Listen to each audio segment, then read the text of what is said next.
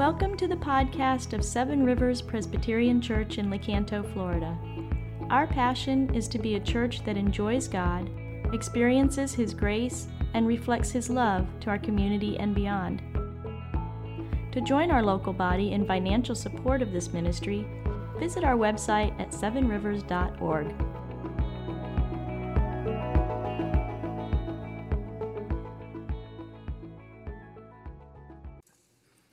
We are 3 weeks into a sermon series on Paul's letter to the Colossians. And we've titled this series, Christ at the Center. And we created this logo for it, intentionally having a kind of galactic feel, a kind of universe feel to it, because that's what the book of Colossians, the letter to the Colossians, describes. They describe Jesus as the cosmic Christ.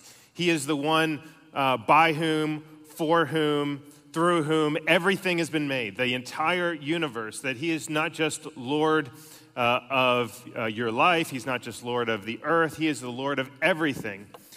Christ is at the center of all reality, and life is found not when you put Him at the center, He's already there, but when you recognize that He's at the center and shape your life around Him.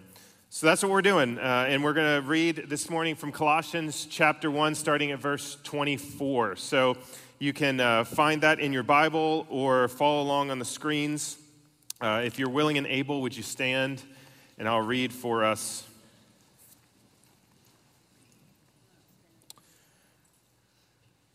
God has you here for a reason this morning. He chose what passage of Scripture He would want you to hear preached on. This is His word for you. Colossians chapter 1, starting at verse 24. Now I rejoice in my sufferings for your sake, and in my flesh I am filling up what is lacking in Christ's afflictions for the sake of His body, that is, the church, of which I became a minister, according to the stewardship from God that was given to me for you, to make the word of God fully known, the mystery hidden for ages and generations, but now revealed to His saints. To them God chose to make known how great among the Gentiles are the riches of the glory of this mystery, which is Christ in you, the hope of glory. Him we proclaim, warning everyone and teaching everyone with all wisdom, that we may present everyone mature in Christ. For this I toil, struggling with all His energy that He powerfully works within me. For I want you to know how great a struggle I have for you and for those at Laodicea and for all who have not seen me face to face, that their hearts may be encouraged, being knit together in love, to reach all the riches of full assurance of understanding and the knowledge of God's mystery, which is Christ, in whom are hidden all the treasures of wisdom and knowledge. I say this in order that no one may delude you with plausible arguments. For though I am absent in body, yet I am with you in spirit, rejoicing to see your good order and the firmness of your faith. This is the reading of God's holy, infallible, and inspired word. You may be seated, please.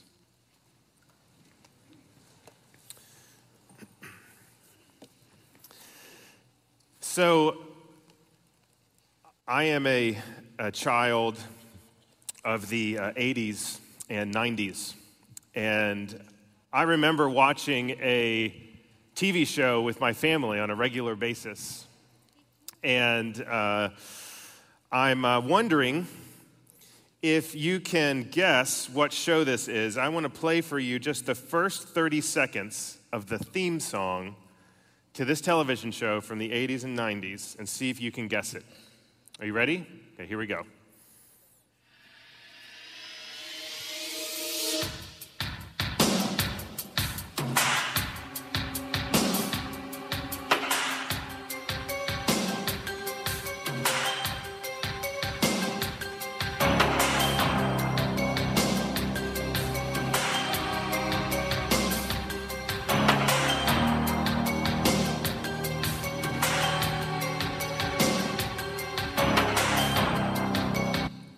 All right.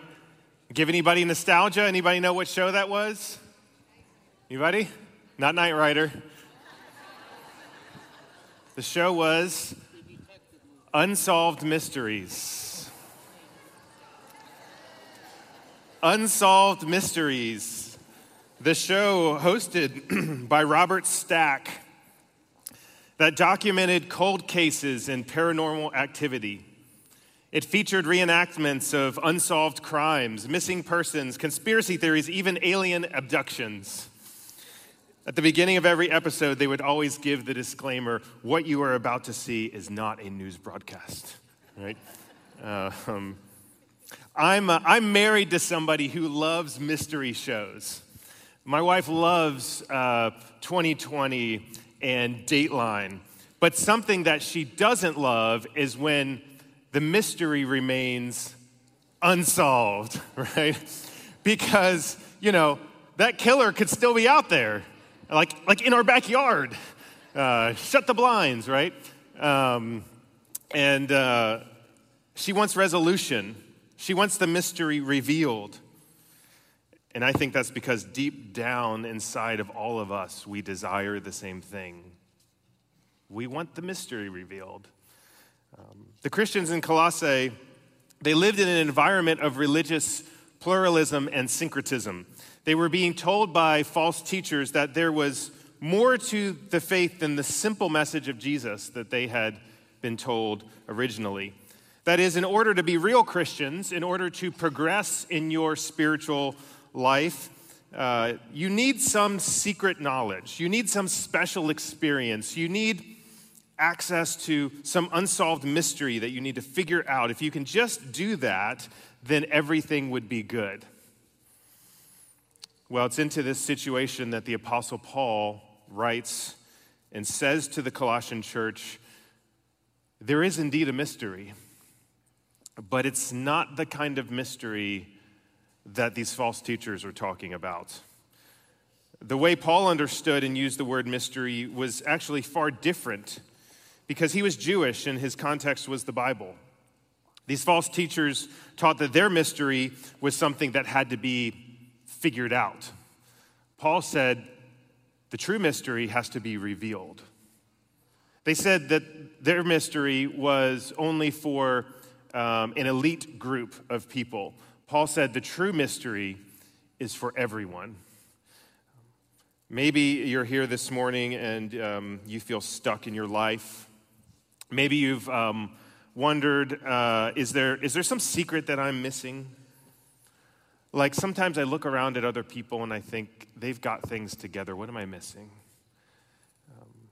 Or maybe you thought you would be more mature by this point in your spiritual journey. Maybe I just haven't read the right book or implemented the right discipline or said the right prayers.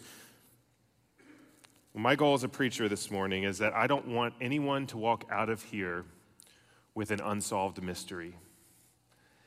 And neither does God. And that's why he wrote this letter to the Colossians.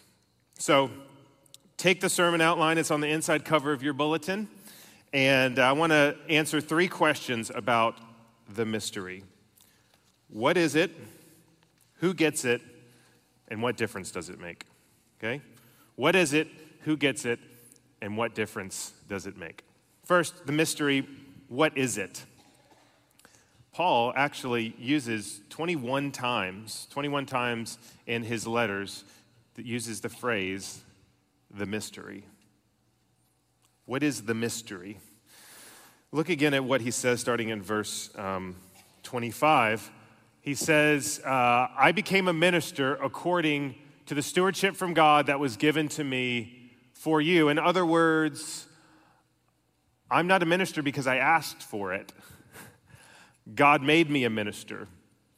He called me and he gave me a job to do. I'm his steward. There's something that I have to do. What is that? He says, to make the word of God fully known. That's his job. To make the word of God fully known, the mystery. Okay, so the mystery has something to do with the word of God. In fact, in the original Greek syntax, the word of God logon to theou, and the mystery, tau mysterion. In the original, they come one after each other. So when you read it in the Greek, it reads, the Word of God, the mystery. So this mystery has something to do with the Word of God, and it was hidden for ages and generations, but now revealed to his saints. So this mystery, which has to do with the Word of God, was hidden for a long time, but now it has been revealed. And who has it been revealed to? His saints. Who are the saints? That's you. You're a saint. A saint is not just a super spiritual juggernaut, a saint. You're a saint if you're in Christ. That was sermon 2 weeks ago. But this secret, this mystery has been revealed to God's people. And it says, he says, to them, to his people, God chose to make known how great among the Gentiles are the riches of the glory of this mystery. Come on, Paul, tell me, what is the mystery? Which is Christ in you, the hope of glory. So what is the mystery? Well, the mystery is, we can say a couple different ways. The mystery is the gospel. The mystery is the good news of God's redemptive plan of salvation. I don't know about how you viewed the Bible growing up. It's common, I think, for people to view the Bible as a collection of moral tales, of moral lessons, like a guidebook for living as a decent human being. And the Bible certainly has morals, and it certainly has tells you what human flourishing looks like. But first and foremost, the Bible is not that. The Bible is a story. The Bible is a story. It's the story of what God has done, is doing, and will do. Right? God made the world. He made us. We sinned against him. We broke the world. We broke our relationship with God. But God, out of his sheer grace, initiated a plan to redeem us and to save us and to one day renew all of creation. That's the story. The Bible is telling one story of what God is doing. The Old Testament is really just the first half of that story. Right? God promised Eve that one of her offspring would bruise the heel of the serpent. He promised Abraham that he would give him a people and a land and that they would bless the whole world. He delivered the Israelites out of Egypt and brought them to Mount Sinai. He established them as a nation and gave them laws for their good. He gave them the promised land. He told David that one of his heirs would one day rule on his throne forever as a universal king. He gave them a temple where they worshiped him. God was always with them and for them, even when he sent them into exile. See, the Jews, reading the Old Testament, the Jews expected a Messiah. They expected a Savior. They had this expectation. It wasn't completely hidden in that sense. But what they didn't expect was the Savior that God sent. It's all there. The Old Testament, it's full of prophecies and foreshadows and longings and expectations, but only in hindsight can we now see it. Only once God revealed the mystery to us did it make sense. The mystery hidden for ages and generations, now revealed to his saints. Paul, like I said, mentions this idea of the mystery a lot in his writings. Here's one example. Look at from the end of his letter to the Romans. He says, "Now to him who's able to strengthen you, according to my gospel and the preaching of Jesus Christ, according to the revelation of the mystery that was kept secret for long ages, but has now been disclosed, and through the prophetic writings has been made known to all nations according to the command of the eternal God, to bring about the obedience of faith to the only wise God, be glory forevermore through Jesus Christ. Amen." In Colossians 2, verse 2, Paul simply says, you could say it this way, in shorthand, the mystery is Christ. The mystery is Christ. It is God's salvation. But in longer, fuller form, the mystery, Paul says, what Christ has done to fulfill the Holy Trinity's plan of redemption, it is this: it is Christ in you, the hope of glory. Christ in you, the hope of glory. Christ in you means Jesus has united himself to you, right? That you are in him and he is in you. That everything that is true of him is now true of you. God dwells in you. The Jews, they had a temple, and they would go to the temple to worship God and offer sacrifices, and then when they were done, they would leave. But now the New Testament says, you are a temple. Your body is a temple in which God dwells. He is in you, Christ in you, the nature of God fused with you from the moment you believe, not just with you, beside you, around you, but in you, loving you, guiding you, shaping you, protecting you, preparing you for, he says, the hope of glory. The hope of glory. That word hope in the Bible is different from the way we usually use the word hope in our culture. When we say hope, we have a little bit of a sense of doubt when we use it, right? Like I hope, right? I hope the lightning will win, right? I hope that it won't rain. But when the Bible uses the word hope, it is expressing a certainty. I have a hope. I have a future, right? I have hope. It is sure because Christ is in me. He will never leave me, and I will be with him for all of eternity, experiencing his splendor and majesty, fully alive, unfiltered goodness, holiness, brilliance, everything I was created to know and enjoy.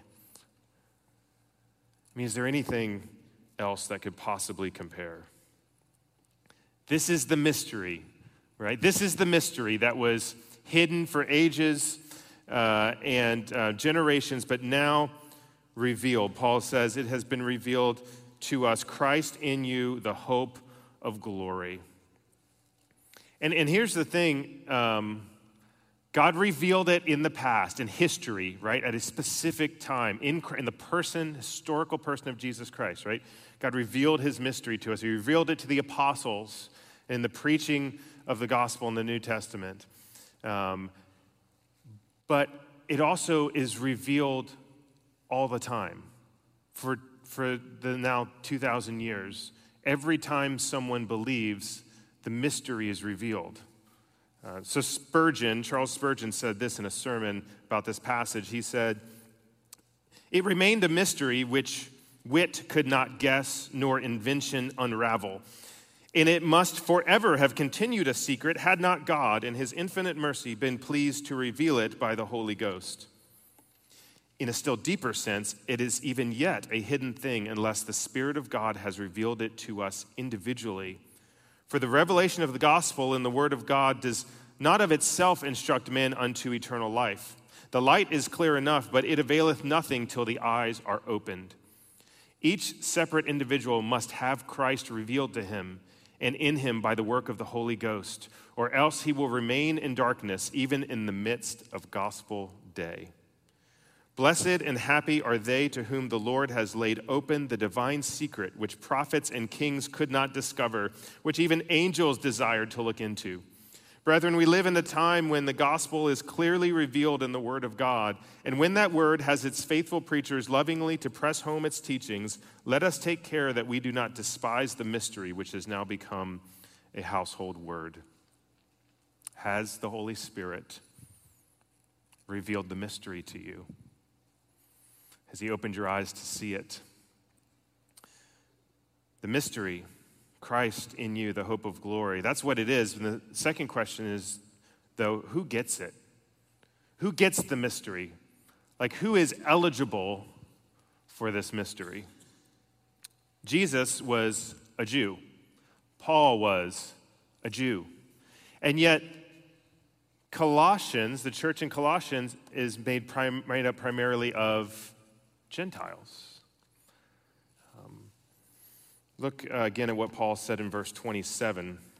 He said, "To them God chose to make known how great among the Gentiles among the Gentiles are the riches of the glory of this mystery, which is Christ in you, the hope of glory. What is Paul saying? Paul is saying that this mystery is for you too, Gentiles. It's not just for the Jews, it's for you too. In fact, in the Bible, when most of the time when the Bible uses the word you, in the Greek, that it's actually plural you, not singular you. So it's not just Christ in you, it's Christ in y'all, right? Christ in y'all, the hope of glory. Gentiles, Jews, in you, together. That was radical for the early church, that Jews and Gentiles would be equal recipients of the glory of this mystery, the equal recipients of Christ. Look at how Paul says it in Ephesians 3. When you read this, you can perceive my insight into the mystery of Christ, which was not made known to the sons of men in other generations, as it has now been revealed to his holy apostles and prophets by the Spirit. This mystery is that the Gentiles are fellow heirs, members of the same body, and partakers of the promise in Christ Jesus through the gospel. You see, in the Jewish worldview, there were two kinds of people. There were Jews and there were everybody else, Gentiles. Jews and Gentiles. Paul says in verse 28, him we proclaim, warning everyone, teaching everyone with all wisdom, that we may present everyone mature in Christ. Paul's not saying that everyone is ultimately saved. What is he saying? He's saying everyone can get the mystery. The mystery is for everyone. That the gospel is the most inclusive truth in the world. It is the most inclusive truth in the whole world. Anyone and everyone can have Christ in them, the hope of glory. No one is exempt based on race, ethnicity, gender, language, wealth, where you live, how you dress, past sins, present sins, IQ, EQ, SQ, or any other Q, right? Even NASCAR fans. I know, right? Everyone can get the mystery. The gospel is the most inclusive truth in the world. But the gospel is also the most exclusive truth in the whole world. It is the most inclusive, exclusive truth in the world because it is for anyone and everyone, but it is only for those who have put their faith in Jesus, right? It is only for those who are united to him by faith. He is the only way to God. Only those in whom Christ dwells get the hope of glory. Don't you hate it when you're at an amusement park and it's like 95, feels like 110, and you're standing in line with your kids for this ride. You've been standing there for like an hour. You've been waiting for an hour to punish yourself and torture yourself for 30 seconds so that you'll have a headache for the rest of the day. And they're asking, how much longer? And just then, somebody just strolls right on by you with a fast pass, right? All the way by, all the way to the front of the line, and your kids look at you and they say, if you were a real father, you would have taken out a second mortgage and bought us fast passes, right? Our lives would have been better.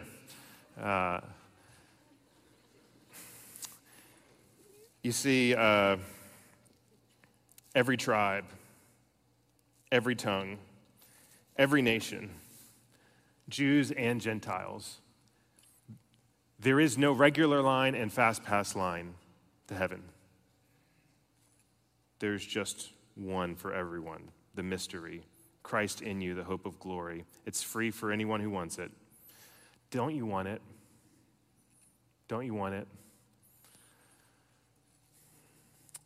If you want it this morning, all you have to do is say yes to Jesus, right? Yes, Jesus, I believe.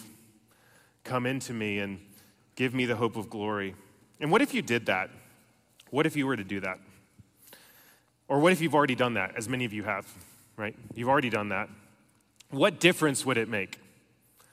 What difference would it make in your life now, today, if you believed that you had the mystery, that Christ was in you, the hope of glory? So, it's interesting. Paul, we know, got the mystery, right? He understood this, he believed this, and he actually gives himself as an example of what difference it makes right here in the passage. For one, Christ in you, the hope of glory, gives you the ability to rejoice in suffering. It gives you the ability to rejoice in suffering. Look again at what Paul says in verse 24. He says simply, "Now I rejoice in my sufferings for your sake." I rejoice in my sufferings for your sake. If Christ lives in you, then that means some things. It means, one, you never go through any suffering alone. You never go through any suffering alone. Do you remember in the Old Testament, 3 men, Shadrach, Meshach, and Abednego, they are forced to, with all the rest of the Israelites in the book of Daniel, they're forced to worship Nebuchadnezzar, deny their faith, and worship a false god, and they refuse. They refuse to bow. And as a result, Nebuchadnezzar has them thrown into a fiery furnace, right? This blazing, huge oven. It's so hot that when the guards who are escorting them to throw them into the oven, when the doors open, the heat bursts out and consumes the guards, and these 3 Jewish men fall into the fire. And then the king gets up and looks in there, and he says, Didn't we throw 3 guys in there? Why do I see 4? I see 4 guys walking around in the fire, and one of them looks like a son of the gods. Who was it that was walking in the fire with those men? It was Jesus. It was what we call a pre-incarnate manifestation of the second person of the Trinity. It was Jesus walking with them through their suffering. If Christ is in you, no matter what you go through, you are never alone. Right? Suffering, it also means if Christ lives in you, then suffering for the Christian is never a punishment. Did you know that? That if you are in Christ and you experience suffering, it is never a punishment. Why? Because God punished all of your sins on Jesus on the cross. Right? All of them. And so there's no punishment left for you. Right? Jesus rose from the dead and now lives in you, and God will not punish his Son again. Which means that when you go through suffering, God is never punishing you. There's no more punishment left. He may be disciplining, lovingly disciplining you as a father, but never punishing. And if Christ is in you, then you have the hope of glory. Right? Paul says in 2 Corinthians 4, he says, "So we do not lose heart. Though our outer self is wasting away, our inner self is being renewed day by day. For this suffering, which he calls this light momentary affliction," suffering doesn't always feel light and momentary, does it? But Paul says this light momentary affliction is preparing for us an eternal weight of glory beyond all comparison. That is the hope of glory. The eternal glory that is to come puts our sufferings that we experience now in perspective. So for these reasons and others that we don't have time to go into, Paul is able to say, I rejoice in my sufferings. Not just I I get through it. I grin and bear it. I rejoice in my sufferings because I believe that God has a plan for these things. He said to the Colossians that his sufferings were for their sake, for their benefit. I mean, who says that? Who says, I rejoice in what's happening to me because I know it's going to be good for someone else? The only person who can say that is someone who has Christ in them, the hope of glory. What difference does the mystery make? You can rejoice in suffering, and you also have power to pray.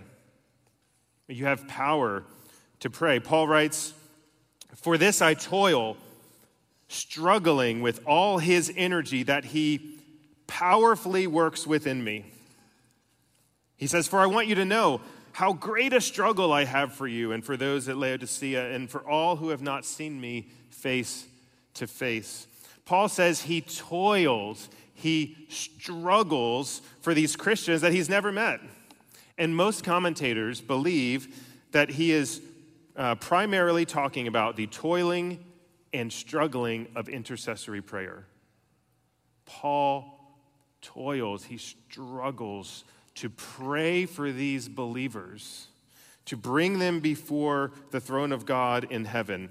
And how is he able to do that? He says, with all his energy that he powerfully works within me.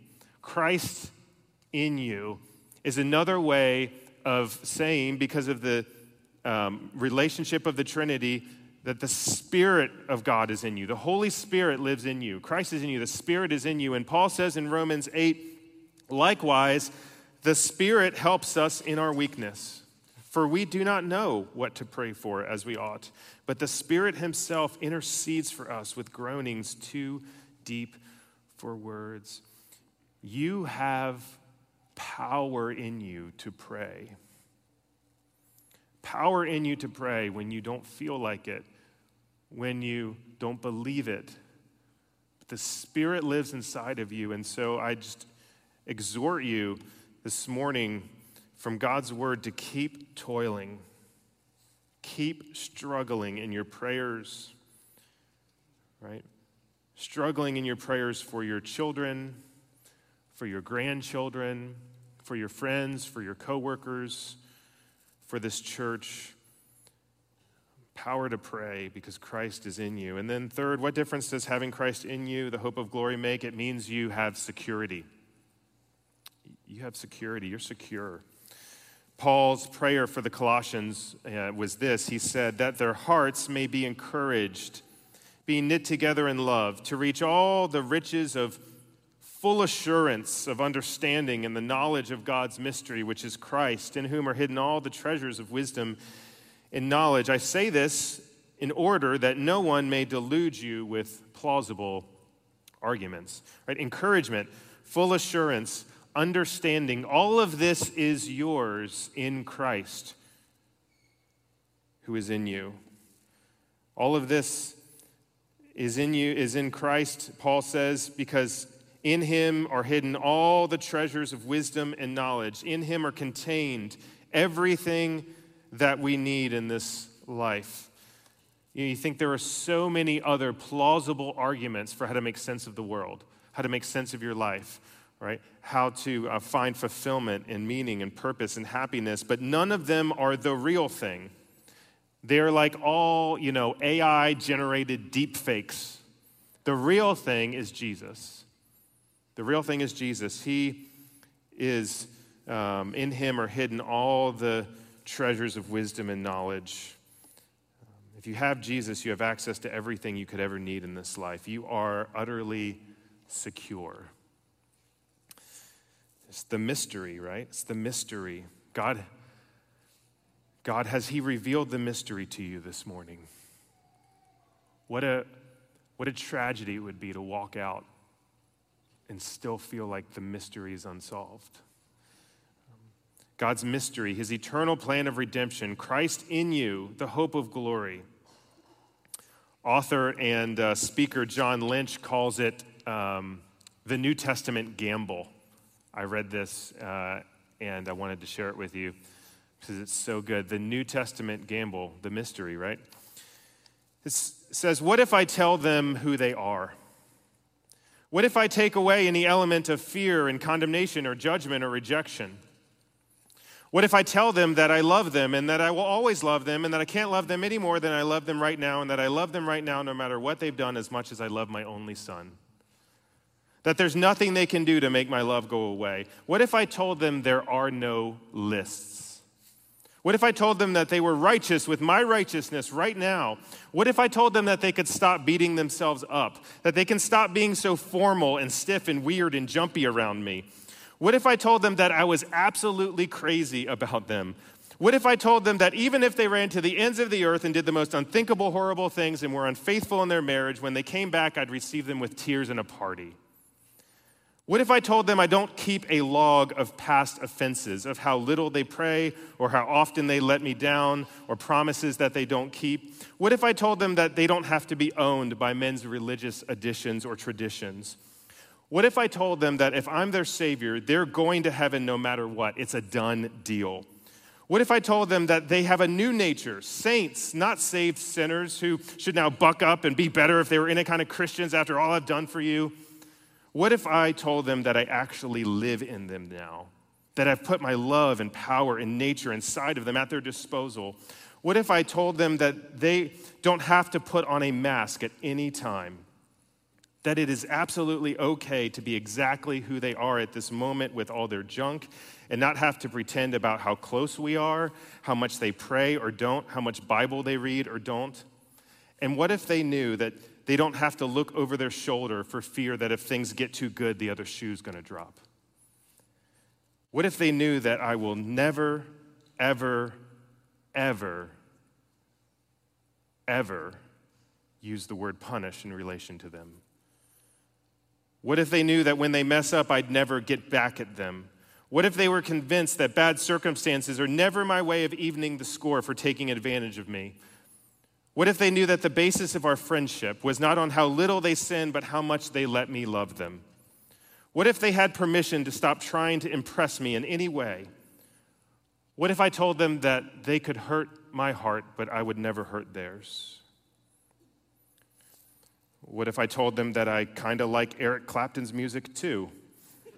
That the these and the thous have always bugged me?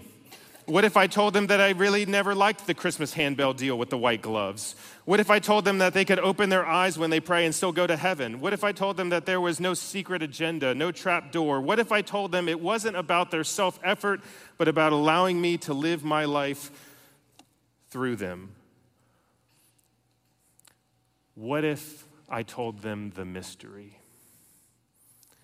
Would they believe it? Let's pray. Oh, Holy Spirit, open our eyes and hearts to believe the mystery this morning. For the first time or for the 100th time, to deeply, truly believe that we are united to you, that you, Christ, live in us, and we have the hope of glory. And because of that, we can do crazy things like rejoice in our suffering. We can persevere in the power of prayer through your working in us.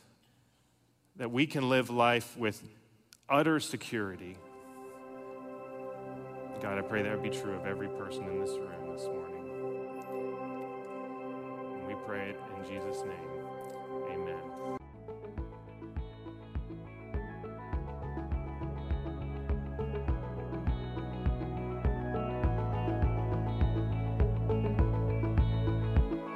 Thank you for listening to our podcast.